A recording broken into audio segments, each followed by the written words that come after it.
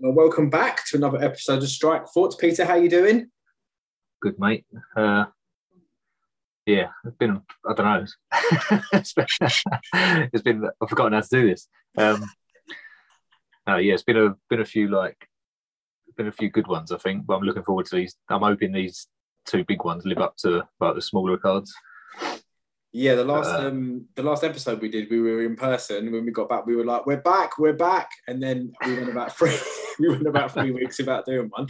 I think the best thing to do, I would just like to go back and start actually at last weekend's, and then just see how far we've got. We've got the Thiago Santos, Johnny Walker card that we can break down as well, and then we've also got the Aspen Ladd and Numa Dumont main event as well. But I want to start off at the card just gone, really. We'll go through the cards as we normally do for all our regular listeners. Pete, just talking about the main event with Costa and Vettori quickly before we break down the card. Just I'm sure it's fresh in your memories. I first of all wanted to talk a little bit about the weight situation. What did you think about that? I don't know. To be honest, it didn't affect me as much as what it affected other people. Like, right. Okay. I don't know why. I just for some reason, maybe if it was someone else and other people, or the fight didn't get made, but I don't know. At the end of the day, I didn't even hear his reasons for it afterwards. I've not listened to it, but I know he did have an excuse, but I didn't hear what he said. Fat cunt. But basically, it's like you are. He's hungry. He's just fat cunt. Oh, hungry. Yeah, drunk, probably drinking.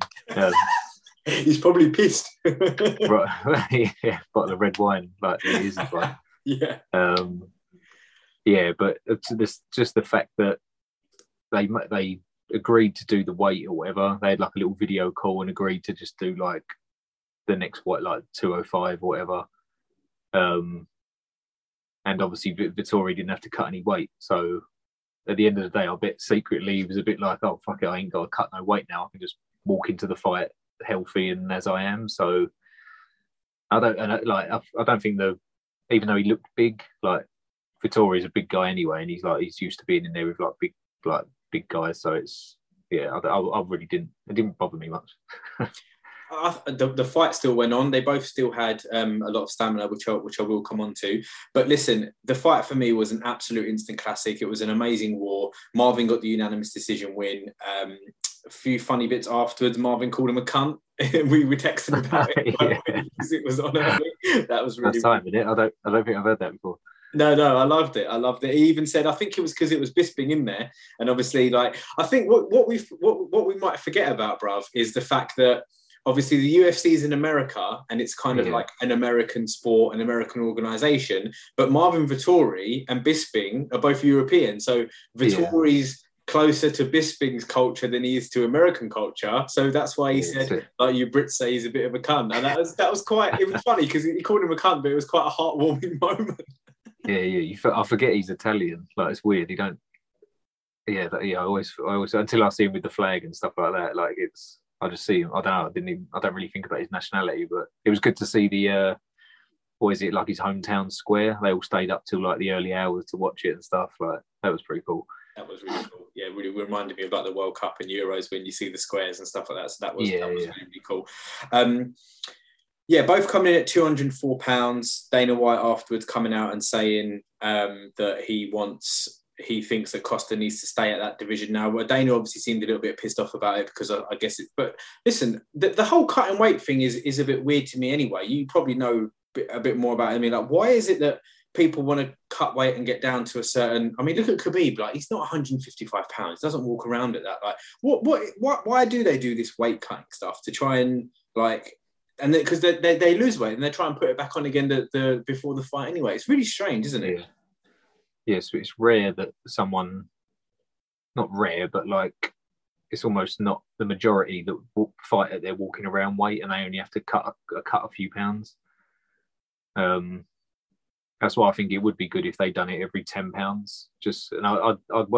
You wouldn't want it like boxing as it is now with stupid amount of belts, like hundreds of belts. But if it was every £10, what's that? An extra few belts, really? Like, you know what I mean? Like maybe 3 or 4 extra belts before you get to like heavyweight. So I don't see why I think it'd be more exciting. It'd be like, oh, there's a cruiserweight belt. There's a, I don't know what the fuck they call them, but like if they just said that and it's like, oh, there's opportunities now to be a champion in a different division, or I think it'd be exciting. But I don't know why they don't do it.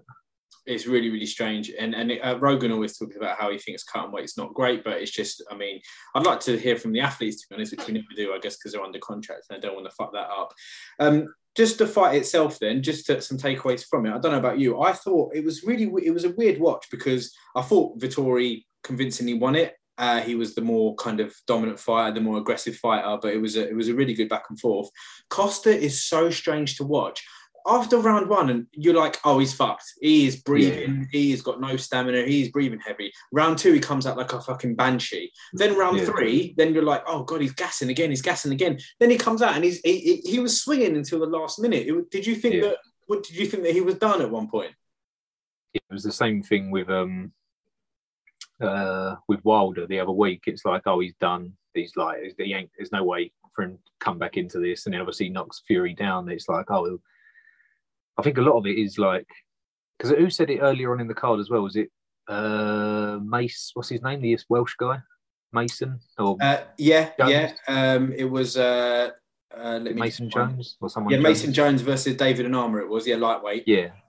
I didn't really notice it as much as what he mentioned it in the fight, because he kept saying in his post-fight that he's like, oh man, I gassed after round one. I was like, oh, I didn't notice it, but obviously he wasn't as full pelt as what he usually is, and it's like, I swear a lot of it sometimes is either like mental or he's probably cracking that guy and he's not going anywhere. So he's got, oh shit, like what have I got to do? And then the other guy was getting better and better. And maybe it's the same for Costa. It's like he's cracking Vettori with these shots, these big kicks that will probably drop other fighters, and it's not working. So there's that little bit of doubt in his mind. And he's like, oh shit. Probably thinking as he's fighting, like, I've got to go 5 rounds. I'm not ready for 5 rounds. And then it's like, yeah, I am ready for 5 rounds.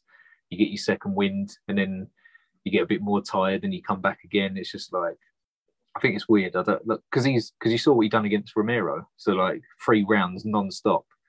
And that almost seemed like more output and more damage. And I guess that was at middleweight as well, though. So I guess he did cut down and wasn't carrying around as much weight, but I don't know. It's a weird one, isn't it? Like I think Vettori's just going to be like that all the time now. He's just like, he knows he can do 5 rounds easy, keep up that pressure. But I don't know. It's a weird one. I sort of want to see Costa again at middleweight, but only if he can get down. Do you know what I mean? But if I don't see him. He's a big guy, but even him against like Jan Blachowicz and stuff, still a fucking big difference, I think. Absolutely. No, I completely agree. I feel like, especially in the light heavyweight division, which we'll obviously come on to towards the end of the podcast as well, big card coming up this week. Yeah, you're right, the difference in it. But you never know. It might be that, like, imagine, how good he's been at middleweight, but imagine he goes to light heavyweight, and because he doesn't have to cut weight, he's just an absolute beast, You never know. Yeah. You never know. Yeah. You never know. Just in regards to the card itself, then, we'll just break it down and go through it. The first fight I had, I'll just bust through it, Pete. And if you've got any kind of takeouts from it, just obviously interrupt me, and then I'll also come to you for a few bits and bobs. The first fight was Jeff Molina against De Silva. Molina gets a big TKO stoppage. This one, Keith Peterson let it go for quite a bit. Molina was on his back, had him flattened out, was raining down shots on him, but Keith just sort of let it go, was trying to give the fighter every chance, but it was a big straight right that sat De Silva down. Next one, Pete, I want to come to you, mate. Jai Herbert, the Midlands, what was it? The Midlands banger or something like that. Absolute phenomenal KO. Landed some amazing combinations on Karma Worthy. Karma then tried to shoot after Herbert really hurt him, but it was an amazing performance. Really, really crisp striking. What did you think? He's coming off a bit of a loss streak as well. Yeah, obviously that Trinaldo fight where Dan Hardy had to go at Herbert, shit like that. No, he looked good. I thought like Worthy he looked shit.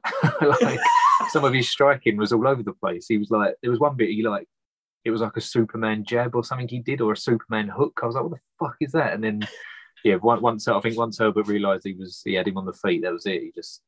I like it when people like obviously he probably wanted to take his time, make sure he didn't get caught with anything stupid, but sometimes I think it's better to just like unload on someone, just fucking give it all, and you like just go for broke. But yeah, no, it's good to see him in there. I like people like that because you realise he's like a high level. When you look at someone like Giga Chikadze and you're like, oh, that's a different level of like striker. It's like, I think they said he landed like a stupid percentage of his punches, like hardly any of them missed. But yeah, it'd be good to see him back in there. Like I think he said at either end of the year or beginning of next year. So yeah, it'd be good to see him against some other like top strikers. Definitely, yeah. He's eager to get back in there, and he's eager, obviously, to prove that he belongs in the UFC. And obviously, as a Brit, we as Brits, we really want to see that. Obviously, I was a bit not upset, but I thought it was a bit of a shame that Felder was on commentary, but not doing the post fights. I love Bisping, don't get me wrong, but I think Felder is like really, really good. However, you get situations like this where after the fight, Bisping asked Herbert to like break down the replay, like look at it. Herbert was going, hold that, hold that, as in like hold it. And then Felder was like, what was he saying? All that. All that. I was saying that, he's speaking the same language, mate. What are you talking about? It's not like he's speaking like Russian or something. Because he was like, obviously for us it's normal, but obviously I suppose it's different for an American fans or whatever to listen to like an English person like London or South London. Like, but for them to then listen to a Northern person or a Midlands person, that's even worse. So he was like, what did he say? He was like, can someone translate that for me or some shit like that? It's like, fucking hell, you're literally like, taking the piss. It's the same language. Excited to see. Excited to see what Jake can do in the future. Then obviously he trains with Leon Edwards, so you know he's coming from good pedigree there as well. Jamie Pickett against Staropoli was the next fight. A bit of a weird one. Pickett had such a reach advantage, but just wasn't. He was utilising it in the fact that he did win, but I just felt like there was a bit too much clinching, and Pickett started to really like open up, and it was in the last 10 seconds of the fight. Like, mate, why didn't you do that all fight? I guess it's easier for me, fat shit saying that, but that's just my thoughts on the fight there. The next one was Tabitha Ricci against Maria Oliveira. Really good performance from Ricci. She was just really, really dominant on that one. And the next fight, Pete, I wanted to come on to. You mentioned it earlier. The Welsh Mason Jones against David Onama. This was an absolute war. Fantastic fight. David's the first Ugandan fighter, much with the first Panamanian fighter recently. Like I like seeing this kind of stuff. I like it when the people are the first from a certain country. I've got quite a few like Ugandan people that I know.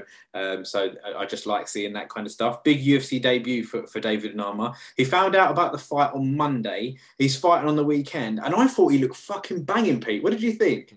So he only just had a fight, right? Like he was on holiday. I thought. Maybe that was someone else. I remember that. That's fucking crazy. And he said, obviously, he's putting his undefeated fucking record on the line just to. But it's good though, because I like it when they do that. And obviously, he didn't get smashed like in the first 30 seconds. So it's like he's obviously done himself a favour, and obviously we noticed him, we picked up on it, so we're almost just as excited to see him again as Mason Jones. Definitely. A lot of charisma from Mason Jones in the end. And I think Bisping even said there is a lot of talent coming out of Wales at the moment. Really, really impressive. And I think even just Britain in general at the moment, always had a good crop of fighters, and it's really starting to show now. Bisping was flying the flag for a while, but Britain and Ireland really, really producing a lot of good talent at the moment. It was just an absolute war. Mason got the win by unanimous decision, but I think the stock for David Onama really, really went through the roof, and I'm really excited to see him in the future, especially with a full camp. He's being trained by James Krause, Pete. Krause is really starting to kind of build up a bit of a roster and become a bit of a proper trainer, right? Yeah. But didn't he say? I don't know whether it was this fight or another one. The guy got back to the corner. He was like, "I'm tired." Maybe that was one of the earlier ones. He was like, "Oh, I'm tired." Maybe it was the. Was there? It might have been that first fight that you said about. But as I flicked over, the guy was in the corner with James Krause, and he's like, "Oh man, I'm tired. He's like, "Can I do 2 deep breaths?" And Krause was like, "Yeah, of course you can." He's like, he's like doing the breaths himself, and then he come out and smash the guy like in round 2. But he's getting some good fighters together, and shame we didn't see the Buckley fight, isn't it? I think that's dead and buried, that one. Yeah, I think so. The featured prelim was Julian Park against Gregory Rodriguez in the middleweight division. I just love middleweights when they fight because it's like, you know, a very high chance of a knockout. And one here, big KO with a massive uppercut, just amazing action. Really exciting. Rodriguez did an amazing throw as well, amazing judo throw that literally. I was like, wow, like it was. That got me off my seat as well. Yeah, it was just amazing. Like, I love it when, you know, because the canvas is fucking hard, and to slam down onto that shit is fucking. Yeah. He's a fucking big guy as well. It's like just the way he's built. I swear he looks about fucking 60 as well. But he's got his face looks older than his body. Yeah, for sure.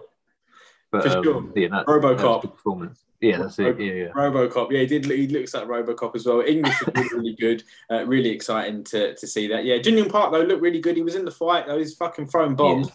But just really impressive there from Gregory Rodriguez. And then just moving on to the main card, there was a few that I wanted to just shout out regarding this as well. Nigel Morano against Isaac Villanueva. This was a quick KO for Nikolai. Another crazy exchange. Maybe back of the head shots. What did you think of that, Pete? Do you remember this one? What did you think? They was all back of the head. Every single one. As soon as he went down, they was all back of the head. The one that dropped him was like behind the ear, which I sort of. But as he was hit, like even in fast motion, like as it was live, I was like, "Oh fucking hell! Is he gonna warn him?" And then it was like over. I was like, "Fucking hell!" Yeah, it was a bit much. I can see why Villanueva might be a bit pissed off about that. But listen, he did get dropped, and then he wasn't really defending himself. We mentioned Trinaldo earlier, and he fought Dwight Grant on this one.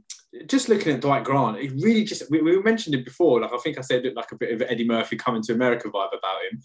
And he just, like, you look at his record and it's like ex-Muay Thai champion, and you're like, mate, you don't look like that. You really don't look like that. It's just so strange.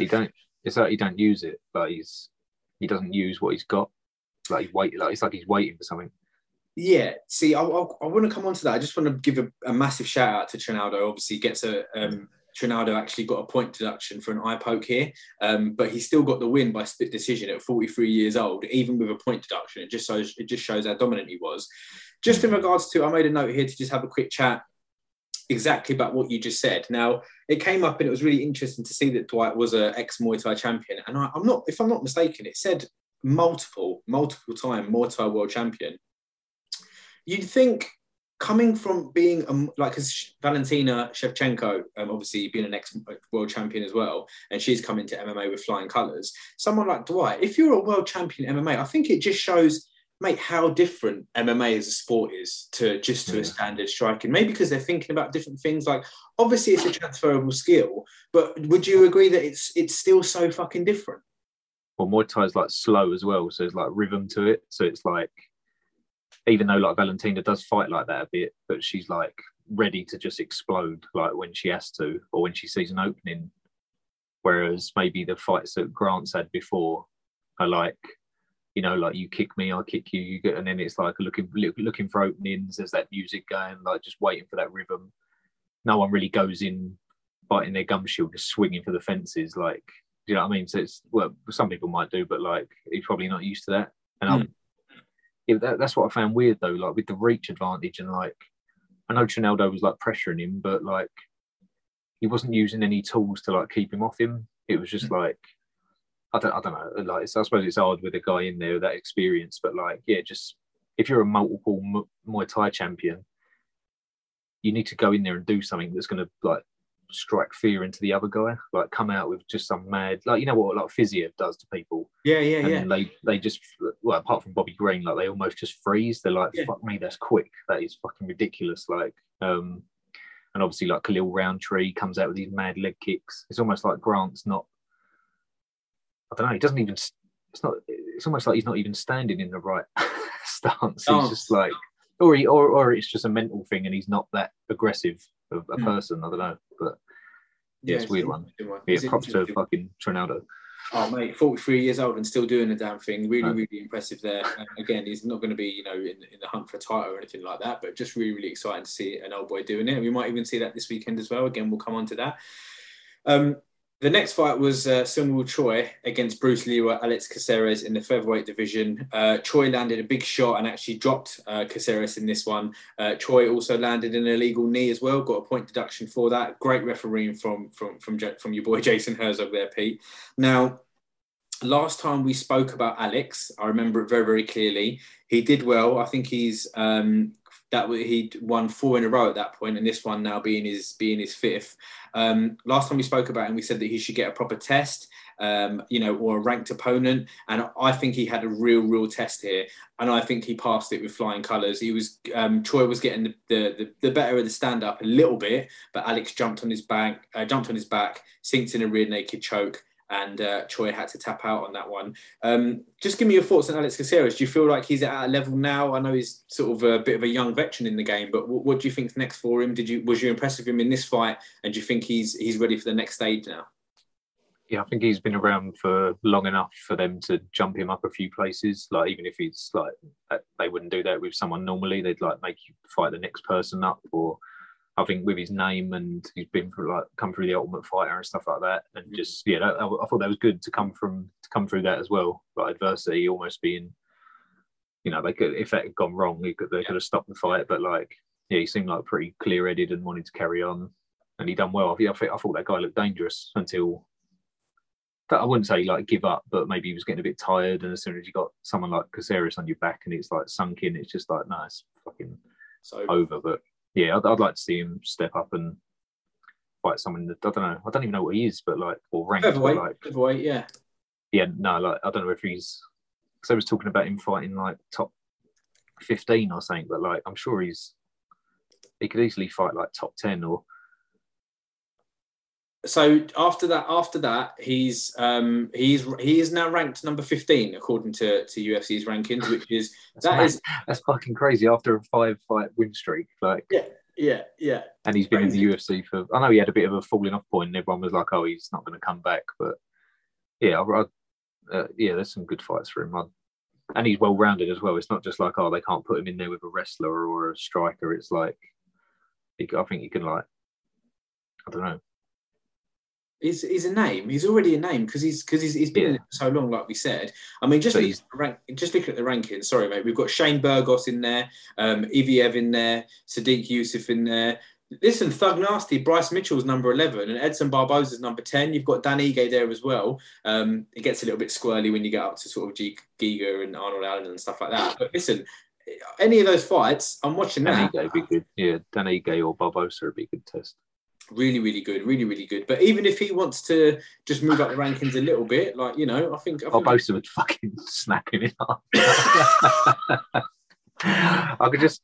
I always think to myself, like someone like Barboza, if he lands one leg kick on his shin or something, it's just like fucking game over. yeah, true. It might be a long night for him. But listen, there's only one way to find out, and that's seeing him in there. And I do remember as well about us talking about how we were fans of Alex, and I was just really happy to see him. I actually cheered when Troy got the tap. Nothing against Troy, but I'm just a big Caceres fan. I mentioned Jocelyn Edwards earlier, the first Panamanian fighter to fight in there. It didn't quite go her way this time. Jessica Rose Clark, she was just pretty much controlling this fight, Pete, from start to finish. She was just dominant the whole fight. Yeah, was this the Australian girl? Yes. It wasn't the most exciting part. No, it wasn't. I haven't got a lot of notes on it, to be honest. But yeah, it was just pretty cool from her. And she did well. Look, fair play to Jessica Rose Clark. She said she wanted to win the fight. She even said afterwards that she wasn't really, it wasn't the most entertaining, but she wanted to, sometimes you do what you got to do to get the W. And fair play, she did that. We then had again, this was a strange co-main event. Ricky Glenn against Grant Dawson. Not really what you'd put up there as a main event, especially when you've got Bruce Leroy up there, who's maybe a bit more of a name. But it was a majority draw decision. Glenn came on strong in the last few rounds, but Dawson had the majority of the first half of the fight, and it was a majority draw, which we've spoken about before, about majority draws, about how it's not the fucking end of the world to have a draw. If there's no clear winner, it's really, really not the end of the world. we've had a few. There was one card that I actually missed, so my apologies for that as well. We're about 3 cards or so behind it, but we're making good time there. I just want to go back to the previous UFC fight night. It was Aspen Ladd against Norma Dumont. We'll just quickly go through this. There was a couple of things I wanted to bring out. A Mongolian fighter, which I was really happy to see. I'm a big fan of the Mongolian culture as well, and it was really, really nice to see him. And mate, he absolutely battered Brandon Davis there. Dana Batgarel was his name in the bantamweight division, and he absolutely, he just basically battered Brandon Davis. Big KO there. We had Lupe Godinez against Carolina. And Luana Carolina got the win by decision there. That was a good back and forth as well. It was a big height difference, bit of a strange fight to watch when you've got a height difference like that. But that was quite exciting to see as well. We had Danny Roberts against Emev on this one as well. That was a good fight as well. I'm just trying to pick out, there was one I wanted to talk about. Nate Landwehr. We had Nate Landwehr fight as well against Ludovic Klein. Klein was from the featherweight, from the UFC Ultimate Fighter. But this was a great fight from Nate Landwehr. We spoke about Nate before. It really doesn't sound like how he looks like. He really Just you saying that, I swear I was in and out of sleep on this one, and I remember waking up and hearing him talking, or seeing him his post fight, and he's just just the way he talks, yeah, bro, fucking, I don't know what is he, like a redneck fucking he's gangster proper, or what? Yeah. He's proper deep south. It's the way he was talking. It's almost Ebonic. The way it was the way it sounded, it was just amazing. You can tell he's just from the hood, the way he was talking. He was bro, I'm ready to bang. I was just I like this dude a lot. It's a weird mix, isn't it? It's not like a proper redneck country boy, but he's he uses slang as well. It's like if Nate Diaz was a fucking country boy. Yeah, exactly. Yeah, again, he looks a very deep south kind of. You say, well, I don't even think redneck's a bit of an insult, to be honest. So he does look rednecky. But yeah, he looks really, really good. He sunk in an anaconda choke. It's always impressive when fighters go into the last round of a fight and can sink in a submission. It just shows how much stamina they've got. I really respect it. We then had Maria Buena Silva against Minon Ferro. This was an absolute dogfight. These two women were fucking really, really scrapping. Really, really fun fight. Great scrap. And then just a couple of last pickouts there. So we had, it was a bit of a strange choice for the main event, but I mean, fair play to Aspen Ladd, she's doing the damn thing. But the main 2 pickouts I want to say was, first of all, Jim Miller, Pete, 38 UFC appearances, a record, and Eric making his debut. So it's an amazing, you've got an absolute stalwart of the UFC in Jim Miller, and then you've got Eric Gonzalez making his debut. Looked really good, but Pete, amazing from Jim Miller, amazing straight left hand, absolutely crumples him. It was the first KO since UFC 200 for Jim Miller. Ultimate respect for him, most fights in the UFC, and just an amazing record. And he said he wants to be the first fighter to fight, at UFC 100, 200, and then 300, which is in a few years' time. I don't know how likely that is going to be. Take 3 years off. Have a rest. Do a Nick Diaz. Listen, we made a few jokes about Jim Miller while we were watching it, saying that he's taken a lot of punishment over the years, but you've got to be impressed with that, Pete. Yeah, especially with a knockout as well like that. It's just... Yeah, it's not just because obviously he's known for grinding stuff out and getting submissions, stuff like that. But it's weird when you think about him. He's been in there with some fucking monsters as well, and not done too badly. I know he's not really ever got to the top, but he's one of these people that's still knocking about, and you'd like to see him fight some of the fucking older guys, or people who are still knocking around. Or I think that was lightweight. Yes, he's still at he's still at lightweight, so. McGregor comeback.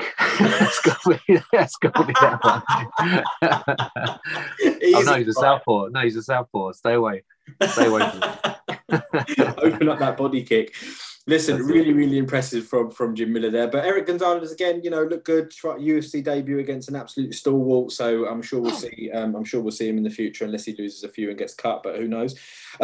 Right, Pete. Speaking of stalwarts, and speaking of fighters who have just been around for so long and still doing the damn thing. Carlos Felipe against Andre the Pitbull Arlovski, a unanimous decision win for Andre. What did you think of this one? I love that. The other guy is fucking hilarious. Every time I see him, he's just couldn't believe it, could he? Couldn't believe he lost it. Like, what? It's exactly what I've got in my notes. Yeah, he's a gangster as well. He's had these cut made into a fucking tattoo, innit? Yeah.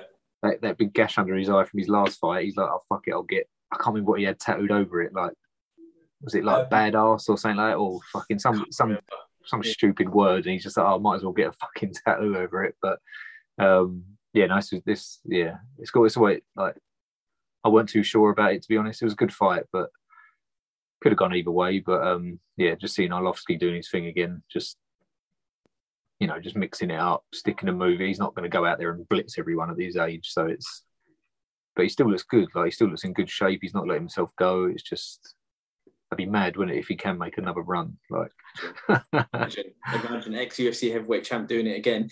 Yeah, it's exactly what I've got in my notes, Pete. Carlos Felipe looked really upset with the loss, but he didn't do anything. Like, he was trying to wait for the big shot. He wasn't like Arlovski was busy. He was in and out. He was on his toes. And, Felipe was just standing there, just trying to look for big bombs. And it just wasn't working for him. Like, mate, don't be annoyed after the fight. Be annoyed during the fight and do something. Yeah. So strange. I can't remember it, to be honest. I can't remember if he landed anything or not. No, it was, listen, Arlovski just looked really, really good. And then we had the main event, Aspen Ladd against Norma Dumont. And then, the big thing for this fight was obviously, Aspen Ladd, but it was the unanimous decision win for Norma. Norma was using her jab really, really well, and Aspen was just trying to take her down and just could not get her down. Really frustrating night at the office for her. But listen, it is what it is. Fair play to Norma. She got the win there. And then, Pete, just finishing off with the last fight, because there's a few just to pick out from this one. So Devontae Smith versus Jamie Mullarkey was the first one. This was a really exciting fight because round one was all Devontae Smith. He was absolutely battering him. But then in round two, Jamie puts on the pressure and just absolutely melted him. Big knees, big body shots, really impressive. Just another example of you can't judge a fight on one round because, that break in between rounds really can make a difference. We also had Karol Rosa against Bethe Correia. Correia, listen, it was a dominant fight from Karol Rosa. Rosa looked really, really good. Stepping knees looked really, really good and pretty much did everything but get the finish. However, I suppose the big story here, unfortunately for Karol Rosa, was that it was Bethe Correia's last fight. I have literally grown up like watching this chick when there was no women fighters and her just doing the damn thing. Pete, great career for Bethe. Yeah, it was a bit of a a bit of a battering, wasn't it? But shame to go out like that. But I remember her fighting like, was it Rousey? Was it Rousey fucking knocked her out? Stuff like that. I remember it. That was fucking years ago. But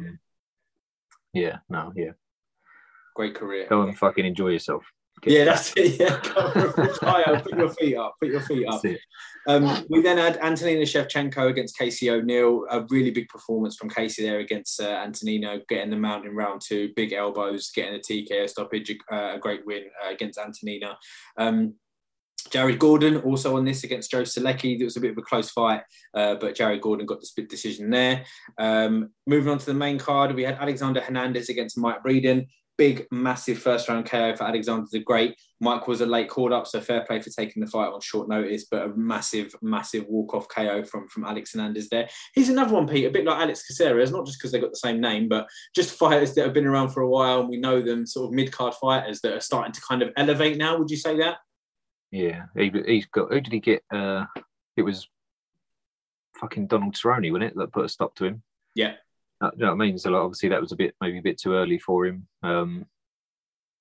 But yeah, he seems like someone who's got it. Like, he's definitely got everything that you need to get to the top. And obviously everyone was raving about him before. Until obviously he come up against Cowboy. I'm not sure if he had another loss after that as well, but I think he said he's changed camps or saying he's doing stuff differently, but he looks like he can, like, so well rounded as well. So yeah, but that's exciting one to see him moving up. Definitely. Massive right hand from him putting it into Mike Breeden tonight. Misha Sernikov was next against Krzysztof Jotko, middleweight. Again, two fighters that are relatively well known. It was a really, really close fight. I thought Jotko was better on the feet, but Misha was obviously trying to get clinch and get the takedown, and the judges gave it to Jotko by a split decision, but that was a really, really close fight. And then the last three fights were really, really exciting. First of all, big Nico Price. Is he never ever not exciting against Cowboy Oliveira in the welterweight division. A great fight, real back and forth. I thought it was 1-1 going into the third, and Nico's conditioning just looked a little bit better there. Really, really exciting. And Nico Price, another one, Pete, just starting to move up. We're starting to see these fighters now. It started off in lockdown a little bit, didn't it? And now we're sort of starting to see these fighters go up the ladder a little bit. Yeah. Even him again, was it? Cowboy got in his way again. It was a draw, wasn't it? Was that a draw? Yeah. He's just there all the time. Fucking love it. I love it. Yeah, holding these little fucking boys back. It's good with these older fighters like Jim Miller doing the same thing, and also who else? Clay Guida's doing that at the moment. I thought that earlier. I think they fought before. I'm pretty sure Clay and Jim have fought before, but that could be another good one down the line. That would be fun. That would be really, really fun. So fair play to Nico there, but Cowboy Oliveira, obviously, still a name, and I'm always going to tune into a Cowboy Oliveira fight. Pete, one that I was really, really excited for, Kevin Holland against Kyle Daukaus, the return of Kevin Holland. Talking early, shouting to DC, I absolutely love it. But there was a massive clash of heads here, and it actually did knock Kevin out. Surely, I thought they should maybe stop it for a break. Kyle got the win by a rear naked choke. Then the replay was reviewed, and then the fight got determined into a no contest. I've got some thoughts on that. I just wanted to get your thoughts. First of all, let's just start with Kevin Holland and the way he looked. First of all, what did you think? So it didn't really get a chance, really, is it, to see what he had to offer, but he didn't look too bad in there. I think if I remember rightly, he did sort of half defend a couple of takedowns, or he didn't. Yeah, then he shouted to DC afterwards, "I'm a little bit better. I'm a little bit better." What do you think of that? Do you like all that, Pete? I don't know, really. Maybe direct it more at the fighter, so you're still focused on that person in front of you. Right. Do you know what I mean? Unless you're in well out of harm's way. But when you're sort of got someone coming at you and you don't know what's going to happen, I don't know. I don't think he's never going to get caught by, you see them stupid highlights of people in lower leagues and they're dancing and then they get head kicked and shit like that. Bang. But yeah. I don't think he's on that sort of that low down. But maybe you should. Or even if he shouted at Daukaus and was I'm better, and that might get in his head, and I suppose it's getting in his head either way. If you think, I'll just go out there and take him down. Oh yeah, he can hear him. That's what I mean. But if he was actually directing it at him, but I don't know. Yeah, it was a bit of a shame, really. And I'm sort of they have reset that, right? I think it's coming up. Oh, have they? That's really good. Okay, that's good. I'm pretty sure they've done that for maybe end of November, December or something. Might be sooner, but I'm pretty sure they got the rematch done. Okay, that's good. That's good. So, who was reffing? That's the big question. I think it was Herb. Oh, is it?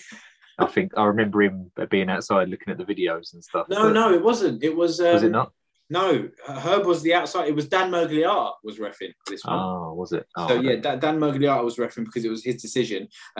Just in regards to Kevin's trash talking, shouting at commentary, shouting at fighters, I am 100% for it. I fucking love it. I think it's brilliant. I enjoy watching that kind of shit. I'm a wrestling fan, and it's pretty much just like watching WWF. I fucking love that shit.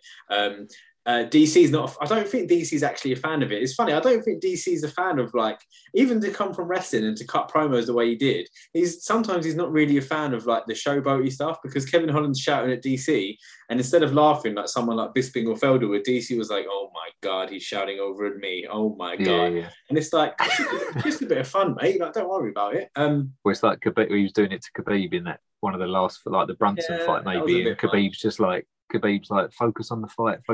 He's like, yeah, but focus, brother, concentrate, brother.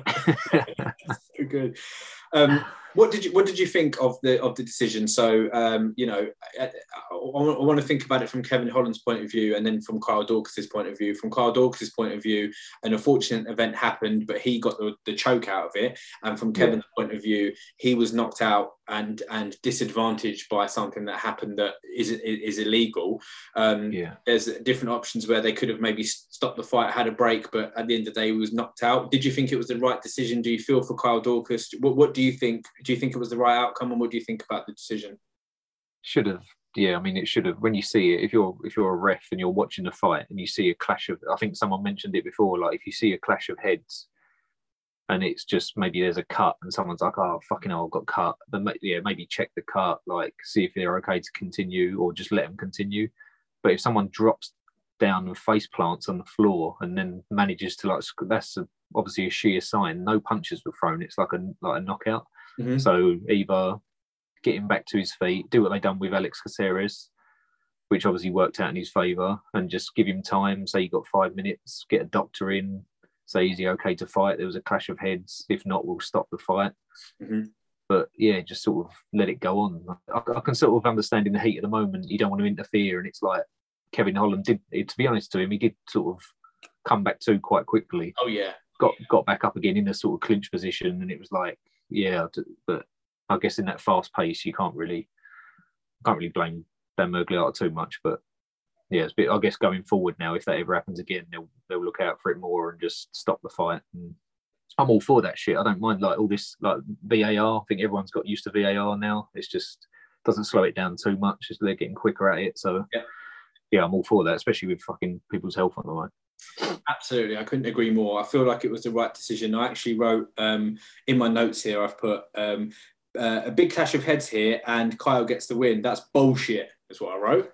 So I was a bit upset about it, but then they reviewed it and made it a no contest. So I was really, really happy about that. And yeah, run it back. Like, you know, if Dorcas he can win again, fucking run it back. See how you go. Yeah. And I'm glad that that's happened as well. And then just finishing off on the cards, we reviewed them again.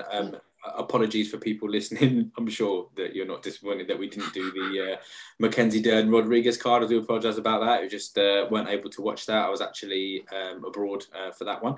But listen, Santos versus Walker, Pete. Johnny Walker, Thiago Santos.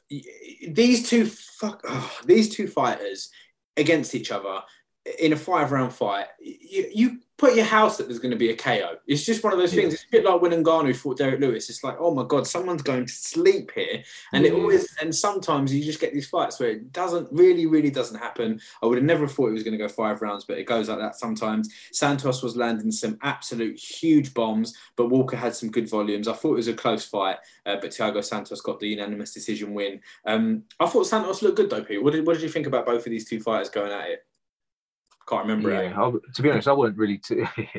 To be honest, I weren't really too sure where it was going to go. I thought, obviously, the only bit I remember from the whole fight, like a picturesque moment, was the big right hand from Santos at the end. Yeah. But even that weren't like Johnny Walker took it well. You can't really tell how much force he got of that, or whether he was moving away from it. But that was the most telling shot, and maybe that just sort of swayed it. But like, it's weird, isn't it? And then he's on, I don't know whether he got straight on the mic afterwards or whether it was like post-fight, like in an interview or something, and he was like, yeah, I'm ready to, I'll knock all these guys out. It's like, you didn't do anything. Like, it's, you haven't knocked anyone out for like 3 or 4 fights. Like, it's a weird one. And then I thought Johnny Walker would start turning a corner now, like, especially like he had that sort of last win where I think he got dropped and he got back up and fought through adversity and got a knockout, like a crazy knockout. Obviously training under Kavanagh, and it's like different for him, but I didn't really. That's Connor's trainer, right? I wasn't. Yeah. I think he's has actually gone to Ireland. I think they've got other ones. Maybe might be one in America or somewhere else, an SBG. But yeah, I think obviously the main one's in Ireland, so he's moved over there. But to be honest, even for Johnny Walker, he's a big name. He's exciting when people do usually watch him. I wouldn't really look at that as like a big loss, like a drop down in rankings or ratings or whatever. Like, he can still go out there and fucking put it on people. So yeah, but they're looking at both of them. It's like neither of them are nowhere near ready for a title shot. 100% agree with that. Yeah, 100% agree with that. Especially when you look at them. Put him in there with fucking what's his name, Yuri Prochaska. Put him in there with him and see if they fucking have a boring fight. Seriously. Yeah, 100%. You're right. Johnny Walker ranked number 10. And then, above him, you got, Nikita Krylov, Volkan Ozdemir, Magomed Ankalaev, Dominic Reyes, Thiago Santos, Anthony Smith, who, again, just listen, mark my words, I'm putting it out there. This is on the internet. He is a future champion, Anthony Smith. And then you've got Alexander Rakic up there, Yuri up there, another one who's going to do some madness, I think. Then the top of the heap brings us on to this weekend's card, Peter. Let's start with the prelims, actually, just to pick out some names from here. We've got Magomed Mustafayev, who's fighting as well. We've got Andre Petrotsky, who's fighting from the Ultimate Fighter. Leroy Murphy fighting. We've got a fighter there called Benoit Saint Denis. Saint Denis reminds me a little bit of Red Dead there. That's a nice little welcome reminder. Get back on it. Yeah. Well, I traded it in. Yeah, I wish I didn't trade that in. Ricardo Ramos is fighting as well against Tukagov, and then Amanda Ribas is fighting Yandaroba. And I'm always excited to see Yandaroba, bless her. She is obviously really, really good with the jiu-jitsu. Then this fight, it's got fucking banger after banger on it. Ankalaev against... Mad. I think this mate, I was looking at them the other day, and I think I'm more excited for the event next week in Madison Square Garden. But I think this main card for like all throughout is just, I think it's better. Like there's maybe 2 or 3 really good fights I want to see next week that could outweigh these ones. But I think as a whole main card, this is the one this weekend, I think. All right, let's do something we haven't done for a while then. Let's put some predictions on the table. So every single fighter, apart from a certain Khamzat, is a ranked fighter on this main card. Now that is unbelievable. Even for a casual fan, you have to stand up. He's top 5. Like, let's be honest, he's probably top 5. He's going to be, isn't he? Like, he is ranked. Whoa. Let the cunt get there first before we start. No. Let's start. He would have been there by now if he didn't have fucking COVID, would it? Poor sod. I guess we'll never know. Okay, light heavyweight, we've got number 7 against number 8, Volkan Ozdemir against Magomed Ankalaev. I'm going to give this one to Ozdemir. What do you think, Pete? Oh, no, Ankalaev's on the charge. Oh, interesting. You know what? I'll write this down. We can listen back to it. Give us a shit. Oh, yeah, I'll remember. I remember what you said. Li Jingliang, the Leech, against Khamzat. I guess I know what you think is going to happen here, Pete. Well, no, to be honest, like I think Slee messaged me today about this, and I was just like, man, this is a wicked test. This is a big step up, like from obviously what Khamzat's fought before, especially coming off of a bad like COVID fucking session. You don't know what he's going to be like. But yeah, I think it's good. But the only thing is, I don't think we've seen Lee against a wrestler like that before. He's been in like some good stand-up wars, so it'd be interesting to see if Khamzat's going to put his money where his mouth is and go for like some spectacular knockout, or he's going to be like, no, fuck that, I'm going to take him down. Yeah, interesting. But I'll go with Khamzat. Just yeah. Yeah, I mean, yeah, I'll go with Lee. Fuck it, who gives a shit? It's only predictions. Doesn't have any. I think who knows. We'll see what COVID has done to him. I think it's better for the UFC and Dana if Khamzat wins. I think it'll be a massive feather in the Leech's cap. So Khamzat has just got all this heat behind him, and he's not even ranked. Really interesting there. Alexander Volkov, Pete, against Marcin Tybura. This is going to be a really interesting fight. These are big heavyweights here, Pete. These are heavyweights who have had some really impressive fights here. I'm really excited about this one. What do you think? Oh, I'm going to go Volkov, I think, just for sheer size and, like reach, size. And because it's weird, because Tybura, I remember Tybura's last fight, I think the guy he was fighting maybe come out a bit too much, and Tybura, he's got a gas tank that can fucking... He could probably go like 5 rounds, and he's got a chin on him. But I think, Volkov striking. I think he can get that done. Is Tybura the one who's got that crazy choke from the top? No, that's not him, is it? That's someone else I'm thinking of. No, that's the old boy. That's like, oh no, King Kong. I'm thinking of King Kong, aren't I? No, yeah. I'm thinking of someone else. Listen, Tybura's coming off a 1, 2, 3, 4, 5 fight win streak. He's beat Walt Harris, he's beat Greg Hardy, Ben Rothwell, Maxim Grishin, and then he beat Sergey Spivak as well. So fuck it, just for the sake of it, I'll go for Marcin Tybura on that one.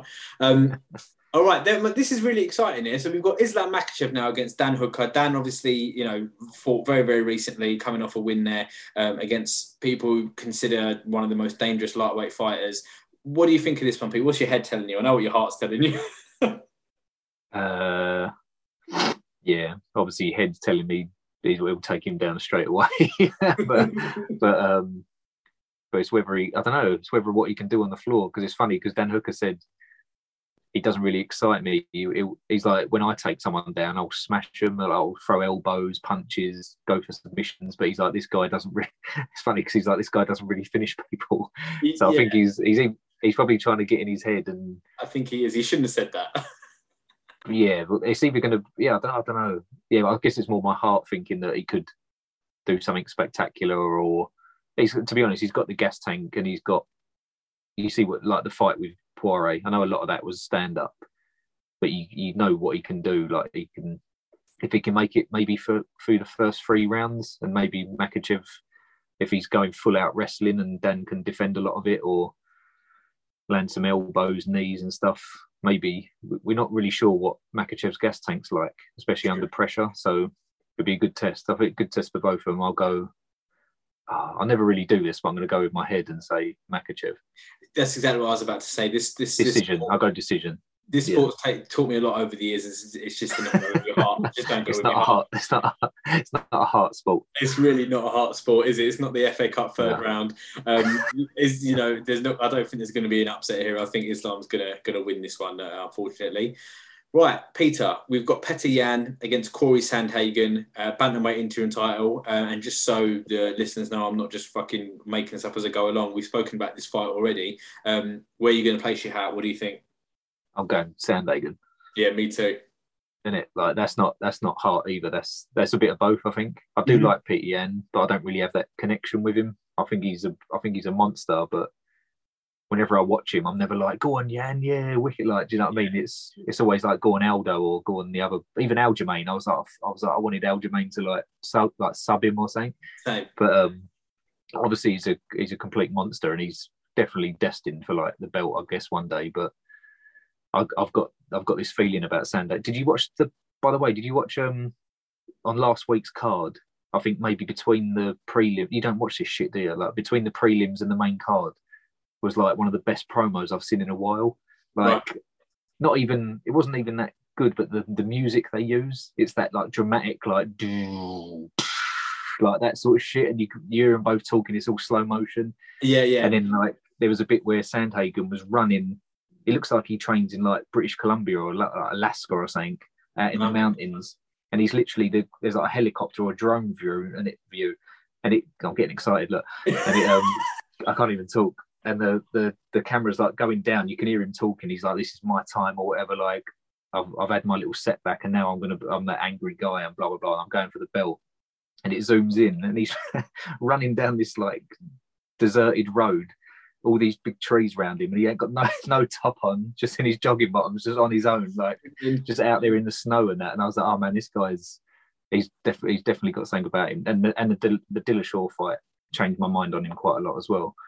So I think he's got the reach, he's got the grappling as well. I reckon he just needs to be a bit more. If he was a bit more tenacious against Dillashaw while he was injured, and maybe went for that leg a bit more, was a bit more. I reckon he's got that in him as well. So, but it's going to be a fucking. If Yan smashes him, then he's definitely legit, like 100%. Oh, I think Yan's legit. He's got probably the best hands in the whole division. He's an animal, and he's already had the belt, so it does show that he is at that level, obviously. Where's TJ? So is he recovering? Was it the car? A surgery. I think it was. Right. I don't think it's a surgery. It's going to put him out for like years, but like it's going to be like quite a few months, I think. Interesting. All right. Yeah, we'll both go with Corey then, but I would not be surprised at all if Petr gets the win there because of it could just because of his hands and how good he is. But he's got to get to him, so I think Corey's going to do well there. And then Pete, God, the card just does not stop giving. Jan Blachowicz against Glover Teixeira. I mean, listen, wherever we put our hats here and whatever happens, Pete, what a fucking accomplishment for this 40-year-old. Would you agree? I know. I think, obviously, like, Hart is going to say, like, we hope the old boy does it, but I don't think he's. I think it's got to a point now where it's like, no, come on, there's no way that he can pull this off. But if he, I mean, I don't know, it's the people that he has smashed previously, like the fucking demolition of like Anthony Smith. Anthony Smith, yeah, like that one was a big one for me, and also getting cracked by Santos as well with a big right hand, and then just dragging him down into deep waters. I think he can. I don't know. I would say he can do that with Yan, but then you see when Yan gets up on top of someone, he's a different animal. I think, like grappling wise, like he just like ragdolled Izzy, found out he could just lay on top of him and ground and pound. He's going to be dangerous against Glover, but I think just Yan's got it all. I don't see any weakness. You think to yourself he's some big lumbering boxer, but then you see what his kick's done to Reyes' stomach, and it's just like he's got crazy knockout power as well. I think, which is what has been like Glover's downfall sometimes when he come up against Anthony Johnson and he landed that mad uppercut on him. Mm-hmm. If someone lands like a big one punch knockout punch, and he's like, especially at his age as well, surely he can't take them shots as well anymore. Yeah, I'll go with my head. I'll go obviously Yan. Yeah, I agree. I'll go with Yan as well. Legendary Polish power. Either way, a massive achievement for Glover to even get there, and I'm sure he's going to make the fight exciting. And I know Yan won't take him for granted either. Really, really exciting. We've got through all the fights that I wanted to, Pete. I finally wanted to get your thoughts on something else as well. Now, MMA fans across the world and across the community, you know, I think when they want to go to people for their views on MMA, I think it probably goes, you know, Joe Rogan and the UFC, you know, maybe Ariel Helwani, then maybe Brendan Schaub, and then I think it's probably just us, to be honest. So just give me your thoughts, and I would like, so that we can soundbite, so we can clip this in the future, your non-biased view of Conor McGregor's actions and what is happening to Conor McGregor at the moment, punching up DJs, starting on Machine Gun Kelly on the red carpet.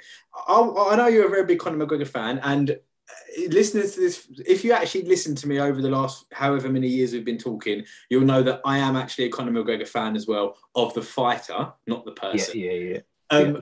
Just give me your thought. Like, what do you think is going on? Do you just think he's just drinking too much, or do you think he's a prick? Like, or do you think he's like he just gets himself into these situations like that he doesn't need to, or do you just think he's having fun? Like, do you take it all in jest? Like, what do you think about this? Because we spent a lot of time talking about John Jones's actions. Don't get me wrong, McGregor's not beat up his missus, and I think John Jones is a scumbag and a toe rag. I'll put that out there. I've said that before a few times. I'm not a hypocrite. But what do you think of Conor McGregor? Why did he punch that DJ? And what do you think is happening? What do you mean? I don't know how I'm meant to answer this because I had no idea. I wasn't there. Why did he punch? I love how everyone keeps using the term DJ as well. It's like it makes it even worse. It's like, oh, did you hear he hit a DJ? It's like a lonely DJ. What? I know, like jumped at him over the decks. DJ's never starting anyone. I know. Fucking yeah, it was weird, like what you just said there as well. What do I? Because obviously Khamzat's come out. I think he made a statement. He's saying, as an athlete, I respect him. He's done amazing things, but as a person, I don't like him. But it's weird for even me to say that. The amount of videos I've watched on him and followed him since he was in first ever coming to UFC. I watch all the documentaries and stuff. I don't know him as a person. I don't know what he's like. No one sees him 24 hours a day when he's with his family or his friends and stuff like that. So I don't know what he's like. I don't know what he's like as a person. Yeah. But obviously the drink's a problem. He seems like he's drinking a lot at the moment, promoting his stuff, and he's promoting his bar. He's back in his bar at the moment in Ireland, which looks banging, by the way. We've got to go. Yeah, for sure. Black Forge, yeah. For sure. Yeah, like obviously on top of that, I don't even think probably the broken leg's not even affecting him that much anymore with like pain or anything. I think he's walking around normally. But obviously someone said a little while ago, it's like, I think even Dustin said it. He's like, oh, he must be going out of his mind because he's a guy that wants to train all the time. He wants to get his win back on me, but he can't even walk. So he's like, oh, I bet that's like tearing him apart in his head. And Dustin's come out and said some like nice stuff lately, which is weird. Talking about that he's the hardest hitter he's fought and he's a great champion and he's someone who can come back. But like, yeah, the things like in I have no idea what happened in fucking Italy. Like, it could have been. This is probably my heart talking of this as well. It could have, like, head wise, yeah, he probably was just drunk and just lashed out over a stupid comment or something like that. But you don't know what's happened during those 2 hours of them being out partying. Was he making comments about his missus? Was he hugging her a bit too much? Was he being a bit too, like, arms around McGregor, like dragging him about a bit? And then out of nowhere, he's just gone, oh fuck, like, you don't know. But obviously the drink, like, John Jones has come out and said, oh, I need to stop drinking because that's the devil that's inside that brings out the devil in me. And Dana White's come out and said, like, yeah, you're 10 years too late. You should have done that like years ago. Yeah. So obviously it's probably the same thing for him. If he's not going around drinking, promoting stuff and like that, and he's just with his family, just chilling out, I think he's just doing too much. I think he loves the limelight. He seems like someone who's not bothered about walking out down the shops and he's got hundreds of people following him. It seems like he loves it, but he probably loves it a bit too much. Yeah. And maybe he needs to just go away somewhere and, I don't know, like, figure it out. But if I was close to him, if I was like Kavanagh or something, I'd be like, look, same sort of thing as John Jones's coaches. Look, I'm not going to train you again unless you stop drinking or you stop doing this, or I don't know. Yeah. I think it's, yeah, I don't know. Obviously, I was thinking about it the other day. I can't, like, when people start talking about him now, I can't wait to see him come back and see who he's going to fight. I hope they give him someone just different and someone unexpected rather than your typical, like, who he's lost to before. But yeah, I still think the sport's better with him in it when he's not being a cunt and he's just being himself, being funny, and just, I don't know. Like, even though, like, obviously there's times where you probably hate him, you read this shit, and I do as well. I read it, I'm like, fucking hell, man, like, you just need to stop it or give it a rest. You got like 3 kids. But what you said earlier, he popped into my head when we was talking about, like, the 2 light heavyweights earlier. Whenever he fights, he's never going to be someone who's just going to be scared to go in there, and he always just runs across the cage. He's ready to go, whether he gets knocked out or not. And I'll be excited to see him back in there again. Yeah, I'll be honest with you. I'm being a little bit facetious about this whole thing because I did think to myself, like, of all the people that I'm a fan of, like, and it's very rare in this sport. The reason why I like this sport so much is because any time a fight comes on, I'm not invested, really. I don't have any investment. But then I thought about the fighters that I have got investments of, and I thought, right, let's say, for example, I was reading the story and I read that Jorge Masvidal was in Italy and he punched a DJ. I remember reading it and I remember thinking, I'll probably be like, don't fucking chat shit to Jorge Masvidal, mate. Like, do you know what I mean? That's the thing. So this story, I'll be honest, of all this shit I've read about Conor McGregor and this kind of stuff, this one concerned me the least. Like, the DJ was probably being a prick. You don't chat shit to a fighter. Don't be surprised if a snake bites you. Don't be surprised if an MMA fighter punches you in the mooey. People are celebrating Joe Schilling for knocking that geezer out, you know? Yeah. So people celebrate Joe Schilling for being, oh, that geezer was a prick, he knocked him out. So Conor's obviously smacked this DJ in the face. The DJ was probably 100% being a dickhead. I don't know what was going on, but Conor punched him up. That's not the kind of stuff that bothers me, being completely honest with you. The shit that bothers me is when I read that he's got this sexual allegations and he's doing this to his cheating on his missus, and he's fucking punching an old man for refusing to drink his whiskey. Like, that kind of stuff I think is shithead behaviour. Throwing a fucking dolly at a bus and ruining a card. That kind of shit I don't like. Punching an Italian DJ in the face, you know, I don't really give a shit. I don't really care about it. And even less than that was the Machine Gun Kelly thing. It's like, whatever. Like, McGregor attacks fucking, it's like, and all the shit as well. Oh, he asked him for a photo, he said no, so he lost his shit. All stuff like that. It's just, but then that's probably why he should stay out of it a little bit. I suppose it's hard though, isn't it? He's getting invited to all these places. Oh, come and do this, come and do that. Yeah. We'll give you the key to Miami. We'll get, like, his ego must just be fucking through the roof, and it's just like, I read that he attacked Megan Fox, mate. That's what I read anyway. That's crazy. That's mad. Oh, yeah, that's what I don't know. No, I didn't read that anyway. I'm just joking. No, but I mean, I wouldn't be surprised if something like clickbait or something was like, oh he done this, he done that. Yeah, but like, yeah, but yeah, I know. It is funny you saying that, because obviously the thing that happened with, I know it's different because obviously he's a trained fighter, but what Masvidal done to, like, to Leon Edwards is like what the fuck, what the hell was that? And then, you know, like, you got, this is obviously when it happens with 2 fighters, you sort of expect it a little bit. There's bad blood or whatever, but then the other thing as well is whatever he does or says gets straight to the front of the queue when it comes to people like giving him shit. So you've got him. I know, obviously, to be honest, I'm the same as you. I don't really care what he tweets anymore. Like, it's just, I see it as him just either being drunk and being like, oh, what can I say? Let's see if I can wind someone up. And, or can I say the most horrible thing and then quickly delete it? But he said the other day, like, he said it again, I think. He said, oh, because Tony said something to him. And this, once again, this is someone poking him and expecting, oh, I hope he doesn't say something bad. And of course he's going to say something bad. It's just in him. And so Tony's taking a piss out of him. McGregor's fired back at him, taking a piss out of his like mental health or whatever, saying he's like a loose cannon or something. But then he said, he's like, man, I seriously, I want to end your life in there or something. He's like, we're going to fight one day.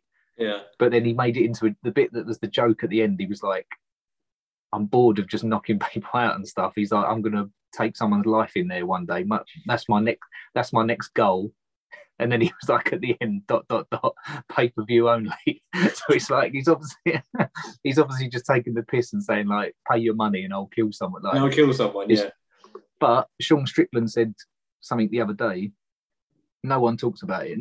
He's actually come out and said, oh man, I've really got the urge to like kill someone in there. I think that's next. If I kill someone in there, I'll be happy, stuff like that. And no one's going to talk about that because it's just fucking Sean Strickland. Yeah. But I know what you mean. He's not doing himself any favours. But then I don't know. I see, and then you see photos. I've just seen photos of him at that pub, like promoting it, whether it's his pub or his family's or whatever. He bought it for his dad or something, and he's in there with like all these people just smiling, all his family, they're all cheering. He's like doing he's doing like a stare down with some little Down syndrome boy, and then like hugging him and that, and you're like, and then he punched him. That's it. Yeah. Well, you shouldn't have fucking looked at him funny, yeah. But then the stupid things like that, and you're like, is he a bad person, or is he just when he does get caught out, is it just amplified? Like, but I don't know. You know what we need? You know what we need from Conor McGregor, and I don't think he's need him on it. We need to get him on. Well, I mean, yeah, we do need to get him on it. It's similar to what I was going to say. He needs to do a Rogan interview. He needs to go on Joe Rogan. 100. I think that 100% would not that he needs help, like helping out personally, but it would help him out if people did see him talk for a couple of hours and be like, oh, that's what he's really like. Like, sure. Because someone goes on Rogan, you either, most of the people I listen to on Rogan, unless they're fucking boring or they're full of themselves, you do end up falling in love with them in sense of like, oh, they've got a backstory, they've been through this, they've been through that. Yeah. I think even John Jones just come out and said he got fucking, I didn't know this, he was like, oh, it's hard dealing, like having to go through like being molested as a kid or something like that. Oh shit. So then you think to yourself, he's got all that. Not that it's any, I say I would say it's not any excuse, but obviously he shouldn't really drink if he's got issues. He should get them sorted out. But you've got that. You think someone like him, he was like, if he was molested as a kid and he had problems with his parents and stuff like that, then all of a sudden he becomes the baddest man on the planet. As a future, obviously he's like a bit of a party animal. That's probably going to be still eating away at him inside when he's drunk, and then it all comes out. So I think a lot of these fighters are fucked up. But I agree. We'd like to just say for litigious purposes as well that any molestations against John Jones are alleged, and we don't know if that's 100% true, obviously, so don't want to get sued. Anyway, Peter, we've been listen, we've been rambling for more than an hour. Thank you very much. A really, really exciting card coming up. Saturday, we're still not confirmed yet. I've got to confirm a few bits and bobs about where I'm going to be, etc. But this Saturday... we might be able to actually watch it live, and we might even be able to record a pod live, maybe even during the main card or for the last few fights, something like that. We might be able to give the listeners a bit of a treat there, but don't take our word for it. Let's just see what happens. Peter, we'll catch up again soon, mate. Any last words? No, nothing's happening really. No. Oh, Mike Perry's signed for bare knuckle FC, so his face is going to get even more fucking mangled up. What, as well as the UFC, or is he gone? I'm not sure. I'm not sure whether he was out of contract or what, but yeah, Jesus Christ, that poor boy's nose is going to be fucking hell, he's going to be an absolute state. He's just a monster, isn't he? Fucking hell. Really, really exciting. All right then, Pete, let's let the listeners go, and we'll catch up again next week. Ta-ta. Later.